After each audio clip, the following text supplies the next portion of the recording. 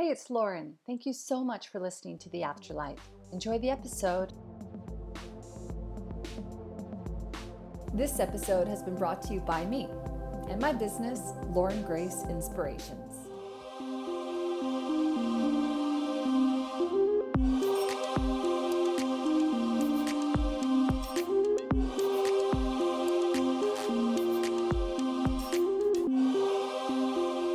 Hi, Lauren Grace here, and welcome to the Afterlight podcast. My guest today is Kelly Dawn. She is an intuitive guide and spiritual mentor for driven, high-achieving women who want to manifest a life and business they're widely obsessed with, like me. Through her intuitive coaching, she helps women realign their mindset and energy so they can experience more ease and flow when manifesting their next level desires. And as a spiritual mentor, she helps those who are drawn to the path of witchcraft and magic work with the unseen realm and fully embody their most intuitive, empowered selves. And Kelly is joining me today. We're going to be talking primarily about manifestation and utilizing magic to bring about the kind of life that you'd like to live. Kelly, welcome to the show. Thank you so much for being here. Oh, thank you so much for having me. I got to say, I'm really excited, and I don't know if the energy is buzzing or I'm waiting to have my coffee. So it's an anticipation of, or also it's almost like, okay, it's almost like I hear that there's a cackle of spirit between the two of us already, and we haven't even launched into our conversation yet. So let's start a little bit at the beginning. I'd love to know a bit about how your spiritual journey kicked off. Have you always been fascinated by magic? When did you sort of realize that there was this thing called an unseen realm? Oh gosh, this goes back to my early childhood, probably around the age of 5 or 6. We lived in this beautiful old farmhouse, and my mom had her girlfriends over, and one of them brought a Ouija board. And they were playing with this Ouija board, and apparently they connected with a spirit in the house named Jessie. And as a young child, I thought this was the coolest thing ever. I wasn't the least bit afraid, but that was my first introduction to the spirit realm, even though I didn't have a lot of information about what it really was. And growing up, I was always just really fascinated that there was something outside of ourselves. At least back then I thought it was outside of ourselves, but there was a God, or there was a source, there was something that was at play in the universe, and there were spirits, and there were things that we didn't really fully see or understand. And when I was a kid, I grew up in a very small town in rural Ontario, so Christianity was the only spiritual path that I was aware of. I wanted to be a nun because I thought it would be the coolest thing ever to spend all day with this great spirit. And then as I got older, it was around the age of 14, I got into Wicca and witchcraft, and then spirit work kind of developed from there. But even before that age, I would make my own homemade spirit boards and connect with this realm, because I was that kid who didn't really get along well with other kids. I was like a little adult in a child body. And so hanging out in the forest, hanging out with animals, and connecting with spirits, that was where I felt the most comfortable. So that's always the realm that felt like home to me. I find it really interesting that there's people like yourself who sort of start on your spiritual journey from a young age, and you kind of are able to navigate going through that without, I don't know, maybe a lot of fear or without some suppression that sort of comes through. And maybe you have experienced that later, and I would love to hear your thoughts on that. But I know other people sort of start out into that world and then they kind of get off track. Like I remember when I used to play witches by myself in the backyard, and then I used to watch a lot. We used to do work with Ouija boards and stuff as kids, but then something happened where all of a sudden it became scary to me, and so I had to kind of go over to the other side eventually, which was about I got the Rider White deck when I was 13, and that freaked me out because of a lot of those cards were a little bit intense for me, and ended up going into the angelic realm for a long time, which was maybe kind of felt like a safer playground. How do you think, or why do you think some of us sort of are able to stay within, because there's nothing that is scary or unnatural about connecting with animals and being intentional about connecting with a higher source and why is it that some people sort of have this fear around it? Is it all the horror movies that we've watched? Is it marketing? Is it that some people do go down that route? Yeah, I believe it's a combination of those things because we're taught through horror movies and scary TV shows that that realm is filled with evil entities that are just out to get your soul. Yeah. And we also get that from a lot of religious programming. And I Yeah. went through that experience as well because when I got older, I was going through a lot of turmoil in my personal life. I was dealing with addictions and I ended up in church, and I kind of bounced back and forth between Pentecostal Christianity and witchcraft. And in church, there is this massive, massive fear that if you venture over into that realm, if you practice anything spiritual that's not biblical, that you are basically opening yourself up for these evil entities to come and possess you. And so I do remember when I was in that part of my life having some reservations. I'm like, oh, wow, I guess I'm really lucky that I didn't pick anything up when I was over there in the Yeah. spirit realm. But looking at it from where I am now, I can see that that's just like a fear tactic, basically, that they use. And I think it is human nature too, to have a fear of things that we don't really see. Yeah. Like I live in the forest, and when I'm outside at night with my dog, if he's doing his little business before bed, there are things happening around me where I'm just like, I'm going to go back inside and I'm going to feel much safer inside my house, even though I know the forest isn't necessarily a dangerous place. It's the Yeah. same thing with the spirit realm. Not all spirits are friendly. Not all spirits want to help humanity. Many of them do. But Mhm. just like not all animals are going to be friendly to humans, we just have to be cautious and we have to be smart about the work that we're doing. Yeah, I love that. And that's such a great response. And it's really bringing me to the word intention, which I think we're going to be coming back to probably a lot in our chat together, especially when we're talking about manifestation. I do want to sort of, go back to what you were talking about a bit about sometimes we're afraid of things that we can't see. And I know that I can really connect to that as well. I think for me, I started mediumship like a year and a half ago, and I always knew I could do it, but I was always very afraid of it. And I ended up getting a theta healing to like remove an old program and blah, blah, blah. But the point is that I was very afraid of not being able to be powerful. And I think that, kind of going back to what you're talking about, sometimes, maybe if we look even at the religious upbringings that many people have, we're not always encouraged to go and to find our own inner power, and that we can actually work stuff out on our own. And I've just started getting into, I don't know if you've read her work, Dolores Cannon's work, because I actually saw like a reel the other day and she was talking a lot about how, manipulating energy. And I just feel that, I know we have to kind of go through stuff to be able to figure out that that's not for us, or to find our own inner power and that sort of thing. But a big part about us being here, in my opinion, is us being these powerful manifestors, that we actually can create things, that we can, use magic to be able to live this incredible life. And I think a lot of us have to do undoing. And then we have to also step into our power and feel confident to do that. So you talked about, exploring and getting into Wicca when you were younger, 14, 15, that sort of age. Do you feel that, I believe that you are happy calling yourself a witch. Do you think that terms like that often can scare people off that road? Or do you think that they actually also find a sense of belonging within that too? Yeah, I think it's both. I have women in my world who come to work with me and they have zero desire to use the word witch. And so I do spiritual mentorship and then I also do coaching. And so for those women, the coaching is a really good fit because they're not at a place where they identify with that word.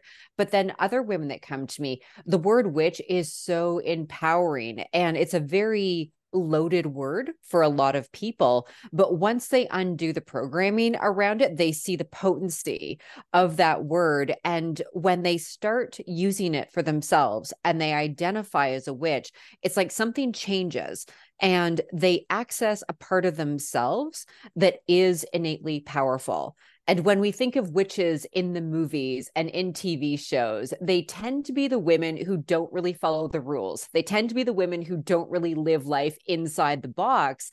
And for a lot of people, when they start using that word, men as well, they give themselves permission to do the same in their life. So once they get past any stickiness they might feel around embracing that word, it unlocks a power that's always been within them. But that's the catalyst for a lot of change in their life. I think this is really important because, you know, you're sort of talking about almost, it's like you get to embrace this part of yourself that's always been there. And for some people, they want to add that title, and maybe there's that sense of belonging. And for other people, maybe they don't really need that title, but the feeling is still the same. It's that feeling of knowing that there's something within you that you can tap into to help you to be powerful.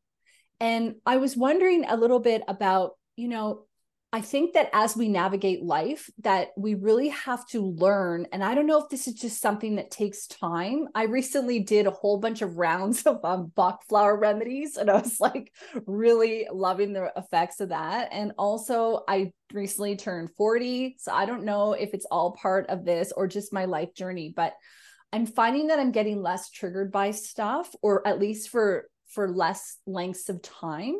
And I think part of that, what's happening for me, is also not worrying as much about what other people are going to think. And so I think a big part about us being able to harness and step into our power, and one of the reasons why I'm bringing up this question is because I think that this affects our ability to manifest in a lot of ways, is that we almost have to find that innate power within ourselves so that we can get on our own path and get on our own journey and not be doing all of these things for all these other people, to really tap into that magic and that connection to our own soul. Do you have any thoughts on that? Yeah, what's coming through is a lot of stuff that people have around money. With my coaching clients, a lot of the work that we do, it is rather around helping them receive more money with more ease, like easier and faster. And there's this part of them that feels that power within them to do that, but then it's almost as if they're waiting for permission, because for a lot of people, when it comes to money and other things too that they want to manifest in their life, they feel like it's okay to have a certain amount. Like it's okay to drive a certain kind of car, but they don't really want to drive the car that they truly desire because what will the neighbors think? Or it's okay to make a certain amount of money, but then beyond that, what will people think? Will it be safe for me to have that kind of wealth? And really breaking through and giving yourself permission to manifest not just what you need, but what you truly desire. That's like a big piece of stepping into our power and caring less about the opinions of other people. And I think this is a really common thing for women when they hit their 40s, because they're at that point where they're like, I have lived my life according to a whole list of shoulds and serving other people and making sure that I'm doing the right things to be a good person and a successful adult. And now I'm in a place where I just want to live my life. I just want to do what makes me happy. And they get to this point where it's almost like an F it kind of point. Like if people don't like it, meh, not my problem anymore.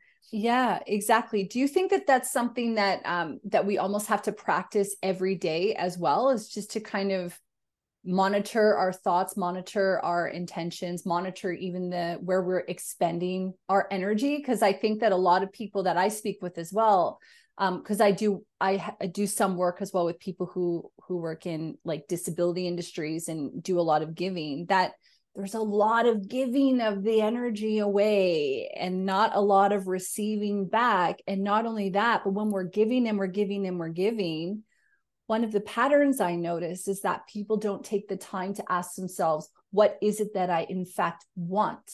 Or, you know, thoughts on that? Yeah, it's like the energy exchange has to be more balanced. It's just like when Yeah. we're breathing. If all we're doing is exhaling all the time without inhaling, or just doing these short little quick inhales and then exhaling all the time, we're not going to survive. We're not going to feel at our best. And if we're constantly depleting ourselves by giving to other people, what tends to happen is that people move into this energy of resentment, even if it's not a conscious thing. And there's this deeper feeling of not just resentment, but almost like they're giving away parts themselves. They're not just giving away their time. They're not just giving away their energy, but it's like they're losing who they are through this process of overgiving. Yeah, that's so. All right. So, I mean, I know our listener at home's like, okay, well, this is all well and good, but how do I stop doing that? Okay, we'll get there. We'll get there. One of the things I think we need to go back to for a second, because you were talking, about helping people to manifest things easily, especially financial things like money, for example. You were talking about the whole idea of the car, right? Where somebody might go, oh, I really want this particular car, but I'm going to settle for less. So it's making me think of Gay Hendricks' fabulous book, which is about the big leap and the upper limit problem that a lot of us have. And I'm a Canadian as well, and I live in Australia. And one of the things that I noticed is sometimes in the workshops that I do, that people feel like if they were to step out and be who they are, or say what they feel, or drive the car that they want, that it would be sort of misconstrued as being showing off, or being vain, or being, thinking that you're a know-it-all, or yeah. So I think that there's just so many different layers to all of this stuff, isn't it? It's like all these old beliefs, all this religious stuff, all these fears that we have, that losing our power from the unseen. Then if we can overcome all of that, then we still have to deal with our ego selves, which are like feeling inferior or superior, and then balancing that with other people. I mean, how do you kind of even start to take away, or to go through the layers of a person to kind of find out where is it that they're having their biggest challenge? I think something that's really helpful is taking very, very small steps. So let's say, for example, you're a vegetarian and you go to a family event, and the family event is filled with meat eaters who aren't exactly understanding of your dietary choices.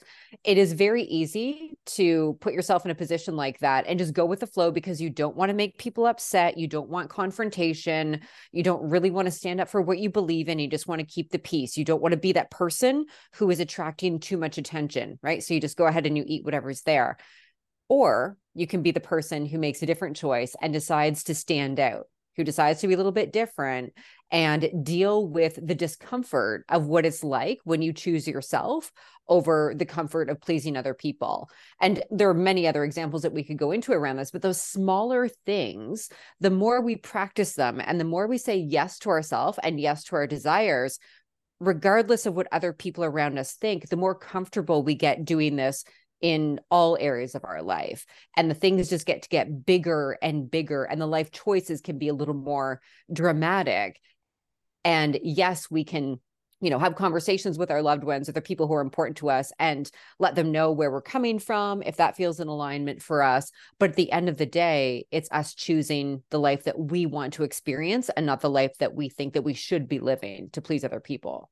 Yeah, absolutely. I mean, when you were talking there, it was about that whole idea of practice makes progress, right? And I like what you're saying. You're sort of saying, it's about understanding that maybe you're in situations where you are saying yes when you want to say no, and it's about practicing to do those things in our mundane lives. Or maybe I should say mundane. They're not mundane. They're magical and fantastic. But sometimes we go through, the same sort of cycles, and it's about honoring yourself in those key moments, because like you said, those key moments add up actually to big change. And sometimes what happens is we're presented with a bigger opportunity and we have to make a decision on it. So where do you think women very often sort of break through that? Do you think that they kind of go through the cycles and then they start to go, oh, wait a minute, I'm now understanding that I've been saying yes to all of these things for so long that now I'm going to give myself permission to say no. And as I give myself permission to say no, I'm actually going to give myself permission to also think about a life that I actually want to live. One of the things I do in my workshops is I ask people to get clear on the desired life that they want. And a lot of them, and Kelly, maybe you experience this in your clients, they don't ask themselves these questions, which is paramount to our ability to be able to manifest. Yes. Yeah. I see that all the time. And I remember when I was at that point in my life, I wanted to leave the job that I was at. I knew I wanted to do something different. And I remember walking in the park for what seemed like hours on end, desperately seeking for the answer to, what do I want? What do I even want? Because from the time we're very young, we're told what we want. Like I grew up in a world where the proper thing to do was to go to college or university, get a degree, get a good job, settle down with a partner, have some kids, work at that job until retirement age, get your pension, and then you can go on vacation and then you can be happy. Sounds great. Sign me up. Yeah, no thanks.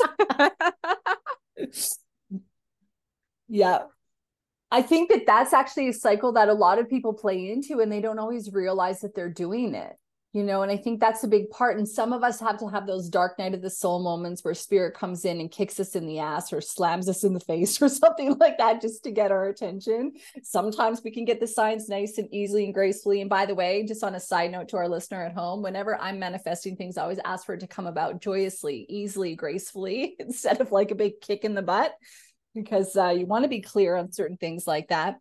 Where did you in your journey start to realize that that wasn't the path that you were going to take and that you realized that there was something else that was sort of meant for you? At that time, I was working for the family business and I had been there for about 16 years. And I knew after the first couple of years that I didn't want to be there. And I got to the point where I had been numbing myself with drugs and alcohol. I was over shopping. I was partying all the time. I was basically just trying to exist. And on the outside, everything looked fine. I was very functioning. I was doing a great job at work and everything. But I was noticing that I would start off feeling okay at the beginning of the day. And by the end of the day, I felt energetically depleted, drained, like I had the life sucked out of me. And it's not that anything had happened at work that day. It wasn't like there was a fight or anything like that. This was just the regular day-to-day existence. And I also noticed that when people left the company, whether they were moving away or they were changing jobs, I would feel so envious that they got out. And I remember thinking, this isn't a prison sentence. Like, this is a wonderful job that I have. Like, I like what I do. I don't love it, but it's all right. It pays the bills. I have health benefits and vacation packages and everything like that. Yeah. And I don't remember the exact moment, but there was a time when I realized, do I want to be doing this for the rest of my life? Because if I don't get out, if I don't make the decision to start living life on my terms, I'm going to be just like my coworkers who are buying lotto tickets every Friday, hoping to get out. That actually I thought there's got to be a better way. Sad, you know, when you're talking about that. I don't know whether or not you feel sad reflecting on that, but I just feel a lot of emotion in that because there's so many people, and I can relate to that to a degree, where they don't feel like they even have that choice. And that's exactly what they're doing. They're living for the Friday lotto. They're living for a day that may never come. Yeah, I had so much fear. I was terrified. I remember there was a time when I had gone back to college because I was going to get a job as a PSW. And I worked for my dad at the time. He wasn't retired. He was still in the company. And we were standing beside the fax machine. And he said, "Kel, do you really think you're going to be able to make it out there?" And I felt like this scared little 6-year-old girl. I'm like, I don't know. I don't know if I can make it outside of this job because I had grown up in it. It's all I knew. And it was so safe and secure. And then down the road, I ended up leaving that job to go work at Tim Hortons because I knew if I stayed there, I would never leave because it wasn't horrible. And I had to make that leap of faith and move through the fear. And it was one of the most difficult decisions I ever made. And also the best decision that I ever made was to go work at Tim Hortons.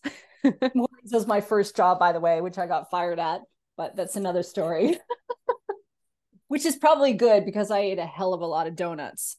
So it's funny because you're kind of like, you're talking about how it's almost as though, and I'd like to hear your thoughts on this, that you had this sort of higher awareness where you went, okay, I know that if I stay working in this job, that I'm going to kind of get stuck in some rut and I'm going to probably remain here. So I know that I need to make an income. And for our listener at home, if you're not familiar, Tim Hortons is a very popular coffee donut chain in Canada. And so all Canadians know about it. And one of the things that you did is you went, okay, I know I can get, you know, kind of a new start by going over here. So you go and you start working there and you start doing that. When did you start to realize that, okay, I have this ability to be able to actually make ends meet or make a living by working in a completely different industry. Where did the idea of magic sort of introduce itself to you? Or even the idea of being able to use magic, and I'm talking about magic with a K, which is alchemy, and being able to manipulate energy to bring about the kind of life that you want. I mean, it's sort of difficult to summarize somebody's life in a couple of minutes, but how would you sort of summarize something as significant as that, I guess? What a big question for, yeah. I love it. That happened a couple of years later. So after Tim Hortons, I worked at a variety of jobs because I just wanted something I could go to, get a paycheck, and come home and give myself a lot of mental space to think about what I wanted to do and really create the life that I wanted. And I ended up working as a superintendent. And at that job, I did a lot of cleaning. And what I realized is that I love cleaning. Like, it's like meditation for me. And that's when I got the idea to start my own cleaning business. And it was around that time that I started learning more about the law of attraction and manifestation and the magic that I had done when I was younger, because I practiced witchcraft off and on over the years. And I did spell work, but I didn't have a very deep understanding of the mechanics of magic. But it was at that time when I was starting my cleaning business, diving deep into spiritual and personal development and learning about manifestation and magic on a deeper level, where things started to click. And I would watch these YouTube videos. I started making vision boards. I started being very intentional with my spell work, and everything started to flow. Like, I still showed up. I still took action. I did the marketing work for my business, went out there and went on sales calls and things like that. But everything, it just felt like it was moving the way it was supposed to. Oh, that's so good. So can I ask, when you first got introduced to the law of attraction, what was it? For me, it was What the Bleep Do We Know? And then I also got into like Zeitgeist. I was like watching all of those. And then of course The Secret, because The Secret came out around What the Bleep Do We Know. Did you watch What the Bleep Do We Know? Do you know that show? I love it. I still watch it. I'll throw it on every once in a while Oh just my to kind of remind myself. Like, if I get too locked into the humanness of our experience, I'll watch something like that. My yeah. first introduction, it was The Secret, but it was years earlier. It was probably, I want to say 10 years, but I could be right. Time and we don't really get along very well. Yeah. It was a while before I actually started practicing manifestation, but I do remember watching The Secret with my friends, and our minds were blown. It was like the most fascinating information I had ever absorbed. And then I went right back to living my regular life and kind of put that whole concept on the back burner. Yeah. Yeah, but that makes complete sense, because I think around the time, well, let me see. I think so in 2000, which is when around What the Bleep came out, I would have been about 18. So, the idea of me even realizing that content and then being able to discuss it with other people to like bring it to fruition. Yeah, I don't even know for me how fast it happened. I think it was around that time I started understanding that I could reprogram my mind, and I ended up getting involved in like some I was reading a lot of books that were kind of teaching me a lot about being able to reprogram, and I like went to a counseling session who really taught me a lot about replacing negative thoughts with positive thoughts, and it really did that. But then, we kind of go through our 20s and like we get off the beaten path, and then we come back, and it's kind of like that whole idea. I don't know about if this is the same for you, but sometimes when things are going really well, you're like, I don't need to talk to my angels today. I don't need to like be intentional about things because everything's working well. But then the minute shit hits the fan, you're like, all right, okay, what is it that I want? Calling in spirit. So it's just such a funny journey, and it's so interesting. I love that you learned about The Secret too, because I think one of the things about The Secret and what the Bleep Do We Know did is it kind of, for those of us who were open to it, is it said, hey, remember this? Boom. And there was like this element of truth within it, right? And we may not have been able to figure it out at the time, although those seeds were sort of planted. Do you think that a big part about, our ability to be able to manifest and create a magical life is that maybe some people are just sort of closed off to the opportunity that there's more than just what we see? I mean, some of the stuff that I believe, it would blow people's minds off that it's a real truth for me. Yeah. Yeah. And I love that you use the word remembering. Like, that's really what it is. This whole Yeah. this whole concept, this whole process rather of manifesting our reality, it's about remembrance. It's about peeling back the layers of everything that we've been taught about the way the world works and the universe works, and coming back to this place of being like, oh yeah, it gets to be like this. Like, we have so much more power. And it's interesting because as children, most kids are so drawn to cartoons about magic and wizards and witches, and there's a reason for that. It's like, hey, I remember this is real. And then we go to school and we get logic and reason shoved down our throats like it's the Yeah. be all and end all, and we forget.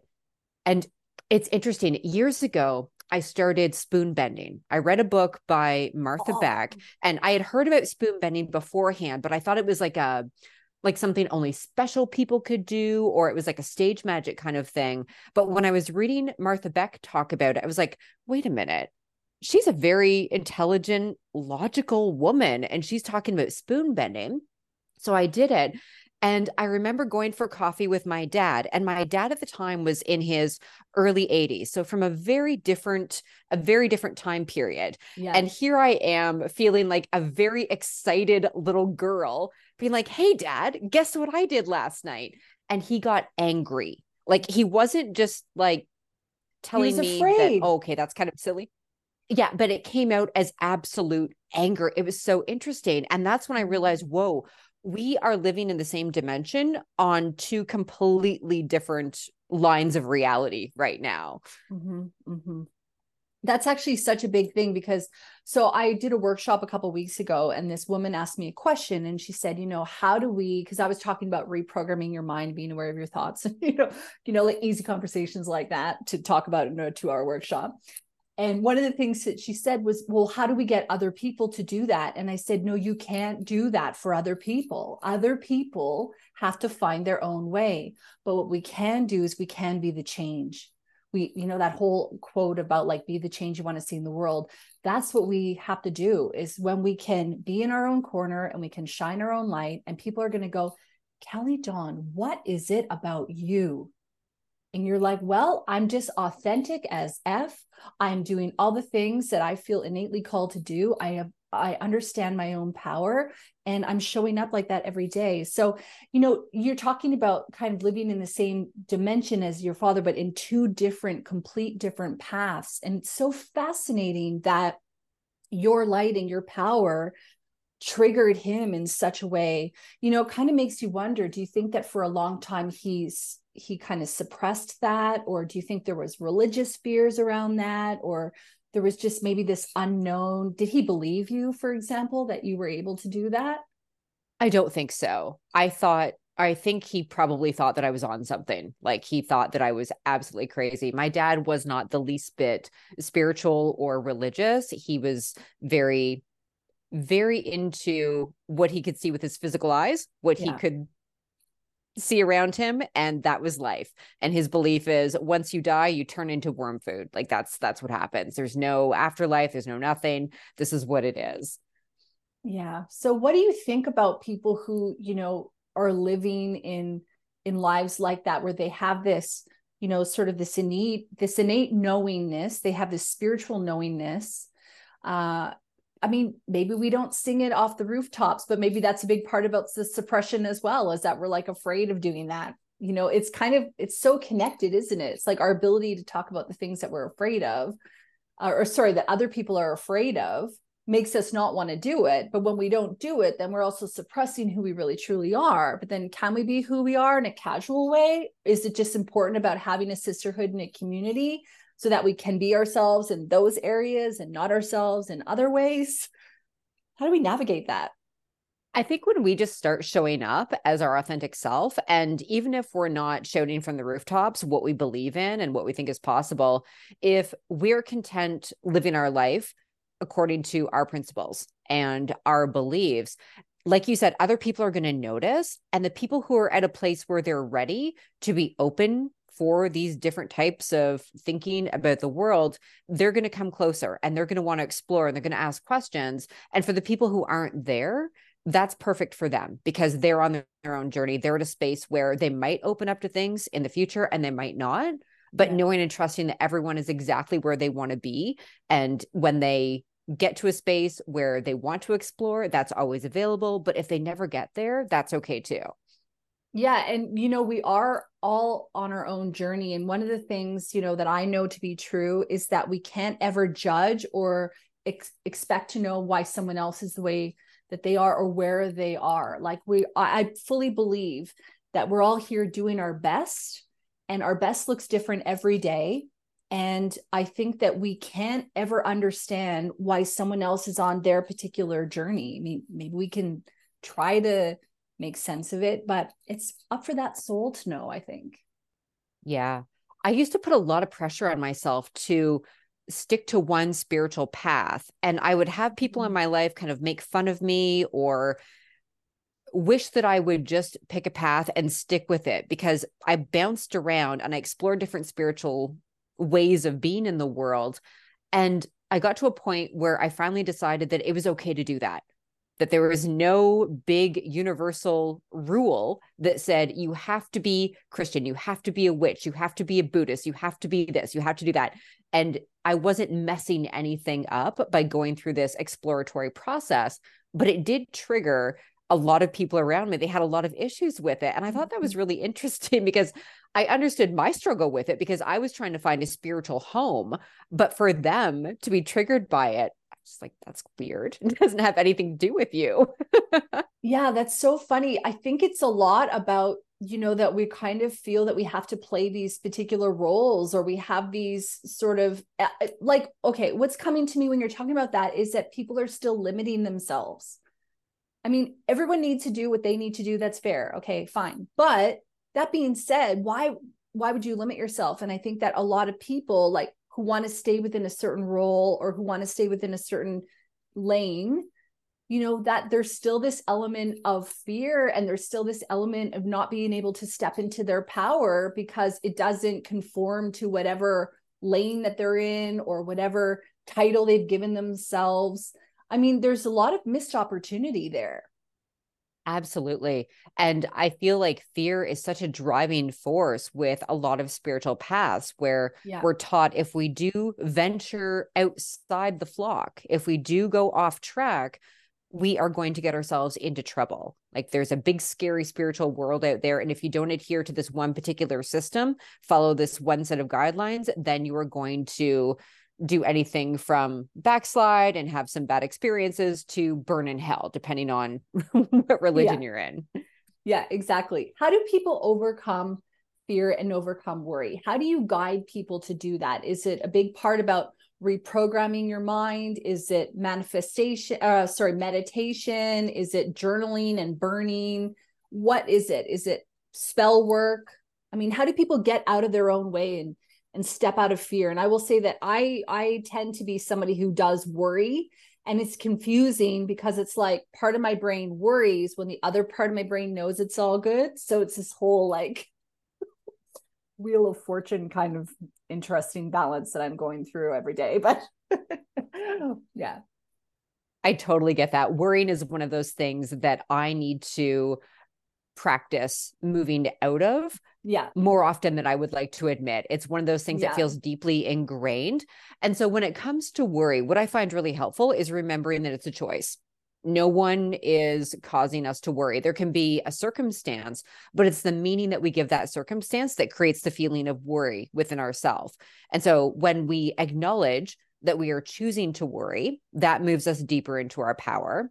And then from there, with very practical things, we can do things like EFT tapping, journaling. Something I absolutely love doing is I will grab my phone, open up a voice note app, and I will speak things aloud. And I'll say something like, I am the universe in human form who has made a very interesting choice to worry and stress and freak out about the situation.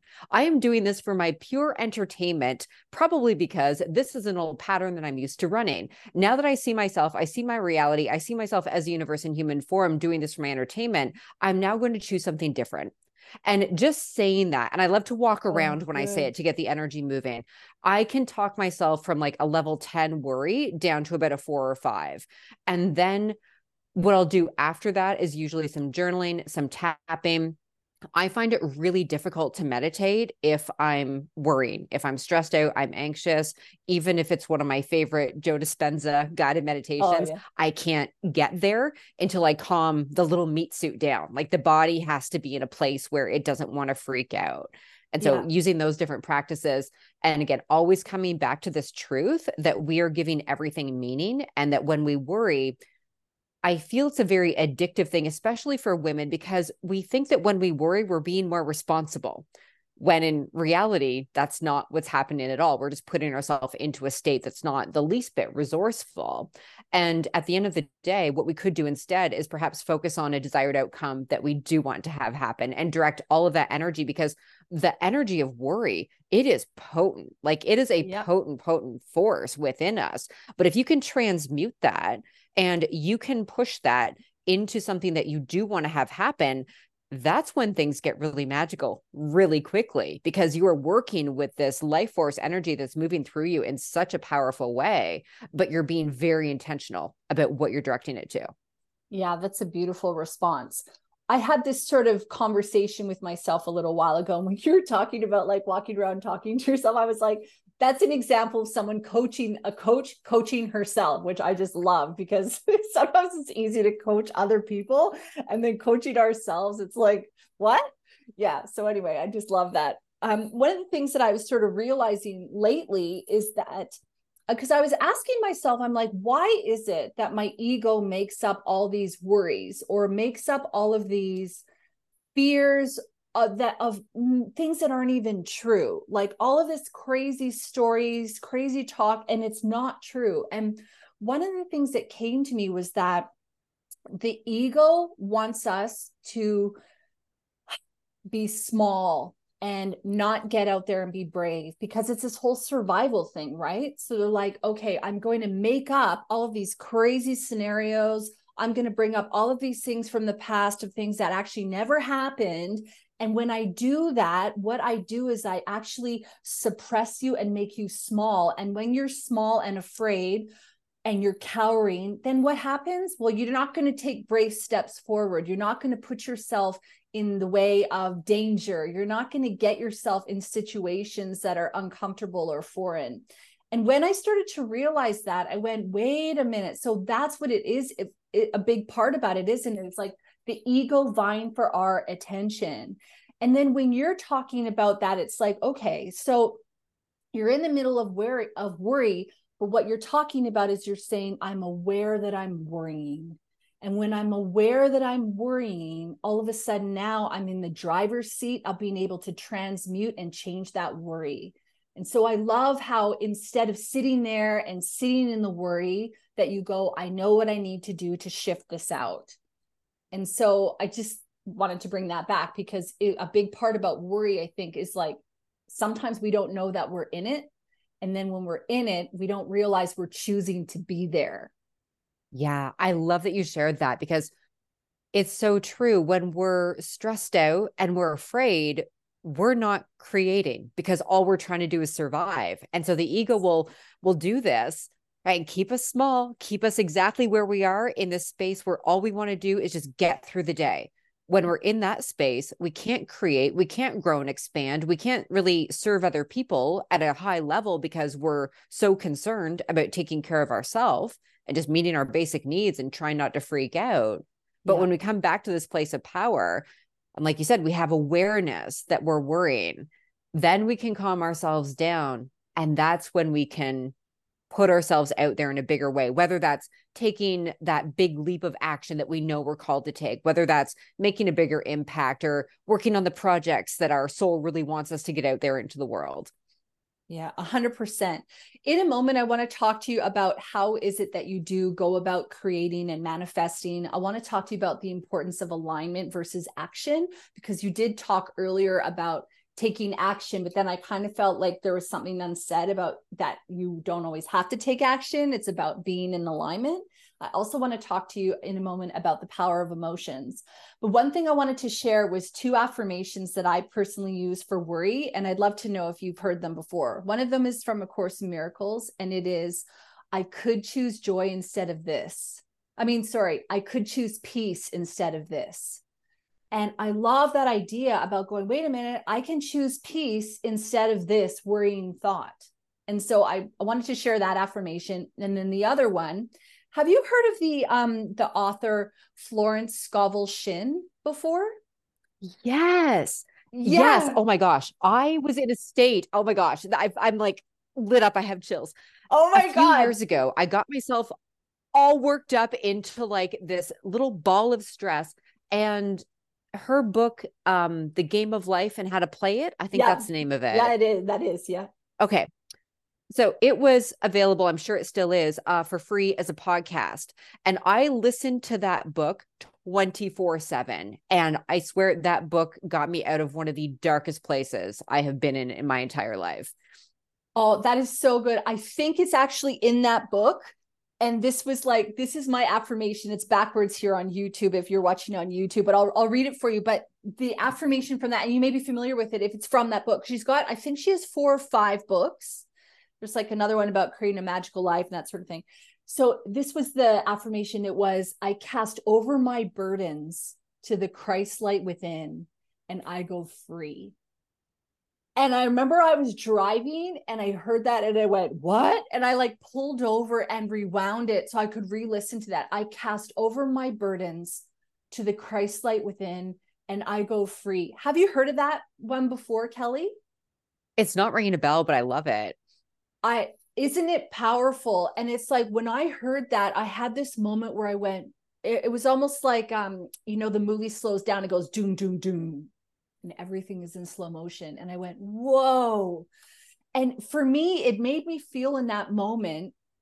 And I think when I heard it there in that moment, like I have different sort of when I say it to myself, it's different powers. Like sometimes it's like, whoa, and it really like slows everything down. And other times it's like, oh yeah, I just say it and it's lovely. But what it did is it reminded me of my inner power and my ability within my own self to transmute things.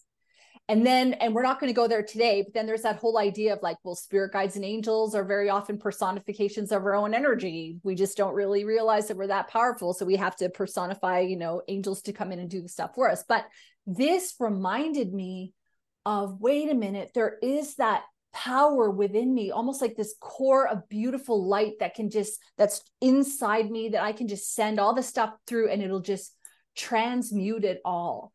And I would think that that's a big part about the power that we need to tap into when we get into manifestation. Absolutely.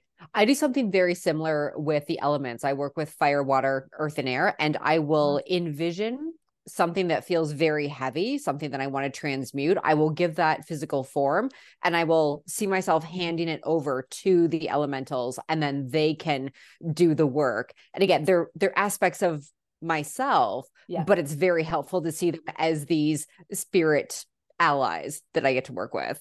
So how do you do that? So you have a worry, and can you explain a little bit about that process? Because I love that. Yeah, so I will give it physical form. And what this could look like would be maybe a ball of fire or maybe a ball of black mist. It really depends on whatever my intuition wants to give me as far as a visual. And I will hold it up in my arms and I will literally see me passing it over to them. And the elementals themselves, I see them as women and they're each wearing specific outfits. And again, my intuition just gave me the visual image for water, air, earth, and fire. And I see them standing around and they are taking the ball of fire or the ball of black smoke, whatever it is, and they're holding their hands over it and they're chanting and they're doing whatever kind of magic they need to do. And then they will transmute that into something that's beneficial for me. And when it comes back to me, the physical form it usually takes, or the visual representation rather, is usually that of a silver or gold sphere. And the energy just feels very pure. And they'll hand that sphere back to me and I'll take it like over my head and allow it to like wash through my body. And then it's calm energy or confident energy or whatever the original source was transmuted into. Oh my God. I love that so much. That's just like it. That's so beautiful, Kelly. Thank you for sharing that. And what's coming through to me when you talk about that is you're like, life is working for us. And so I can decide if I want to just sit here with this ball of black sludge or all this like ugliness, or I can go, wait a minute, I can see the opportunity and the light within this shadow.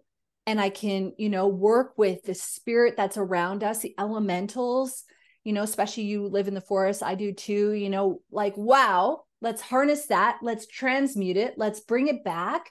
Let's use it to work for us, because life is working for us, not against us. And we kind of, like, when we're playing small and we're in that ego mindset, we're like, oh, everything's happening to me. It's like, no, that's actually not true at all. And I love how you're going, I know that I can make this work for me. That's so powerful. It's awesome. Let's talk a little bit about alignment and action. And one of the things that I feel like we need to discuss as well is the power of emotions. And I'd love to know from you. I know when I started reprogramming my mind back in 2000, I was doing a lot of like replacing negative thoughts with positive thoughts, which really was super helpful for me. But it wasn't until a couple of years ago that I understood that I'd been missing out on a key element here, which was actually the emotions. So can you talk to me a bit about the role that emotions play in manifesting? Do they play a role in the manifesting and the magic work that you do? And also, how does that connect with alignment? Okay, let's talk about alignment first. So whenever I'm helping someone with manifestation, I always have them connect into the bigger picture vision that they want to create for themselves in their life, business, whatever area they want to focus on. But I also think it's important to look at all of the pieces, so we're not just heavily focused on one area of growth. And I'll have them use that as a North Star, like as a guiding light. And then when they're getting these ideas drop in for actions that they can take, they can look at that bigger picture vision and ask themselves, if I were already there, is this an action that I would take in order to help me create that experience faster, easier, in a way that felt fun and expansive? Or is this an action that is just keeping me busy? And the biggest way I've seen this show up over the years with clients is entrepreneurs who focus on things like the color on their website instead of doing sales, right? There's aligned actions that are going to help them produce a result. And then there's actions that are just keeping them on a hamster wheel of busyness, and really tuning in and asking ourselves, like, why am I doing this? Why am I taking this action right now? Does it feel expansive for me? Or am I doing this because I'm afraid to do the thing that I know I'm truly called to do? That is so good. And that's a big part about you being clear on your desired life, because if you know what it is you're working towards, then you know how to act like that person now. And I love how you're talking about, okay, let's identify the goal here. And then how is it that we're going to get there? Because I think a lot of people are like, oh, I really want to have blah, blah, blah. But like you said, they're not actually showing up like that. They're not taking aligned action. They're doing things that are seemingly busy. On a side note, I teach a time management course for spiritual professionals, where I actually teach people, hello, not everything is a priority one, just an FYI. So when you're talking about that, you're basically talking about getting an alignment and then taking an aligned action. Do you think that you always need to take an action, or is alignment enough? Like, can I just be really aligned and then go have a nap and like expect the universe to deliver me clients, for example?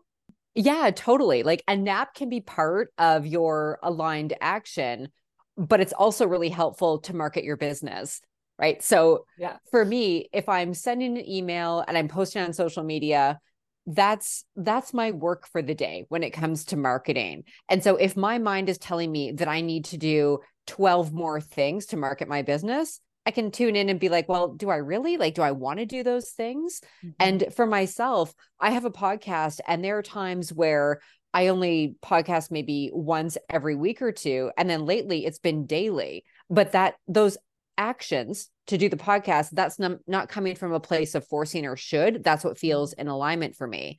And then other days, alignment looks like binging on the originals and watching vampire shows all afternoon, because that's what I feel called to do. Yeah, yeah. I think that's really important also to honor where you're at, because, some people might look at that and go, well, that's a hell of a waste of time. And you're like, no, because when I'm watching those shows, it's reminding me about my power. It's making me feel fierce and badass in myself. And I'm like, all of a sudden now I'm feeling like, yeah, I can do all of this stuff. I mean, vampires, for example, talk about an amazing, you know, they're not a metaphor. What's the word I'm looking for? But vampires are amazing to look at because think about it. They're beautiful, they're powerful, they're immortal, they're strong, they're not afraid. They can go into anywhere and know that no one's going to mess with them. I mean, when you feel that energy and that vibe, that makes you feel like you can take on the world, which sounds to me like it's a great use of your time. Absolutely. And Yeah. also, when we allow ourselves to switch off like that, whether it's watching a show and getting lost in a movie or TV show, or going for a walk, or taking a nap, or having a bath in the middle of the day, we're allowing space for intuitive messages to drop in. And that's when things get really, really good when we're manifesting, because we block ourselves from so much information when we're in this mode of thinking that we need to do our way, we need to action our way to a result, because the action gets to be part of it, but it's who we are and the openness that we create for ourselves when we are switched off. Like, that's when the really good stuff comes in. And then you'll get that idea like, oh, I should send so-and-so a DM. I should write a post about this. I should create this offer. And those are the things that lead to you manifesting more of what you want. Yes, 100%. And what part do emotions play within all of that? Because I think sometimes, and I'd love to hear your idea, because I can hear spirit all the time. Sometimes I'll get like these amazing aha moments or these ideas, and then I'll go to put them in place. And then all of a sudden, like, they're not flowing the way that I thought they would, or there's something that kind of gets in the way. So how do you discern for yourself? I guess I've got two questions here about which sort of nuggets to follow, which breadcrumbs to follow. And then also, how do your emotions factor into that as well? Like, do you have that alignment of thought and then feeling, or do you ever just roll with the thought and the feeling doesn't matter? As far as which direction to move in, like which breadcrumbs to follow, I always go with what feels the most expansive and what feels the most fun. And sometimes that's a very scary thing. It's not like a warm, fuzzy kind of fun feeling, but it's more of like this internal sense of like, oh, if I did that, that would be so cool. And then that's the aligned action. And then with the feeling piece, this is huge. And this is something I still work at, because I have done a lot of work to open myself up emotionally. When I was younger, I was very, very closed off, very, very shut down, and completely up in my head. But when we're manifesting, what we can do is use our thoughts to gain clarity on what it is we actually want. We can daydream, we can visualize, we can fantasize about the different things that we want to call in. But if we just keep it up there, it's going to feel like an uphill battle to manifest, because it's the heart that really magnetizes our desires to us. It's our heart that's pulling us towards a certain experience, because whenever we're manifesting anything, it's not for the actual thing. It's not the dream house. It's not the vacation or the hot car or the handbag. Those things are fantastic. It's the feeling. It's the feeling that we think those things are going to give us. Yeah, and when we can get ourselves into a place or peace. Yeah. Yeah. Yes. Yeah, exactly. And so when we can think about something and we can be like, ooh, that would be amazing. And then when we put ourselves in that end experience through feeling, that's when things happen so quickly, where it feels like a miracle, where it feels like this has to be magic. Like, what have I done here? Because there's no logical explanation for how this came into my life so quickly and easily. Yeah. Oh, that's so good. And I will say, for our listener at home who's listening and not watching us, you know, when you were talking about feeling that feeling, like your face lit up, like you were so beautiful, you just went, yeah, like you just knew this is for me unequivocally. One book I really want to recommend to the listener at home, and I'd love to know if you read it, is The Power of Your Emotions by Esther Hicks. And I've been re-listening to that on audiobook over and over and over again. And one of the things it talks a lot about is paying attention to your emotions. And when you are feeling electric and light, like you were explaining, Kelly, that's where you put things in motion. You put your intentions out into the universe, and you watch as the things come back to you the way you've intended. But I think what we do sometimes is we also act out of scarcity, or we act out of fear, or we act out of worry or desperation or anxiety. And when we're doing that, we're putting that kind of sludgy, yucky energy behind our intention, which is going to have a completely different effect. Yeah, I haven't read that particular book, but I love their work. When we're doing things from that place, it's also a very contractive energy. It's a very closed off energy. It's kind of like the husband who takes his wife on a date because she wants him to, and he'd rather be at home watching the game, and he's only there because he's trying to be a good husband, versus a husband who is thrilled to go and spend time with his wife and go and do something really fun together. The action is the exact same. The energy behind it, very, very different. Yes. Again, the unseen in a way. And when we can tap into the unseen and we can feel into that, I think a big part of coming back to our whole theme today is about feeling into what's right for you. And when you can feel these things that are not in alignment, the more you're aware of it, much like worry, the more when we're aware of it, then we can go, oh, wait a minute, something is not right here. So I know we're out of time now. I could talk to you about the subject for ages because it's just so exciting. Before we wrap, though, I do want to ask you, if you notice that you're not in alignment, if you notice that something isn't working, if you notice that you're on a date with your husband and he doesn't want to be there, for example, if you notice that maybe you're you're feeling pressure to do 25,000 marketing actions, how do you kind of get back into alignment? Do you have to stop what you're doing? Do you have to pivot? Can you just readjust your energy right then and there by having a quick session in the bathroom with the elementals? How does it work? Yeah, it can happen very, very quickly. And my advice for that is to tap into your bigger picture vision. And so with the relationship example, how would you want that experience to go with your partner? What would the ideal experience to be? Or what would the ideal experience be for you in that situation? My brain does not want to match up with my mouth right now. And anything else where you feel like things are just a little bit off, just take a pause, take a breath, tap into your bigger picture vision. And you can ask yourself, if I were already there, like for people who have a business, if I was already making the money I desire, if I was already booked with clients, is this something that I would want to do? Is this an action that I would want to take right now from a place of expansion? Or am I doing this because there's this underlying energy of lack and scarcity? And, oh my gosh, if I don't do this, I'm not going to get a result. Yeah. Right. So just kind of really being aware of where it is that you want to go, or that's not really a great way to word it because it's all happening right here, right now. But what is the desired experience that you want to have? And is who you're being right now the version of you who's a match for that? Oh, that's so awesome. Well, thank you, Kelly, so much for being on the show. I know you have a free guided meditation to meet your inner witch that I will put available for our listener at home in our show notes. Kelly, is there anything that I didn't ask you that you wanted to talk about today? And also, how can people get a hold of you?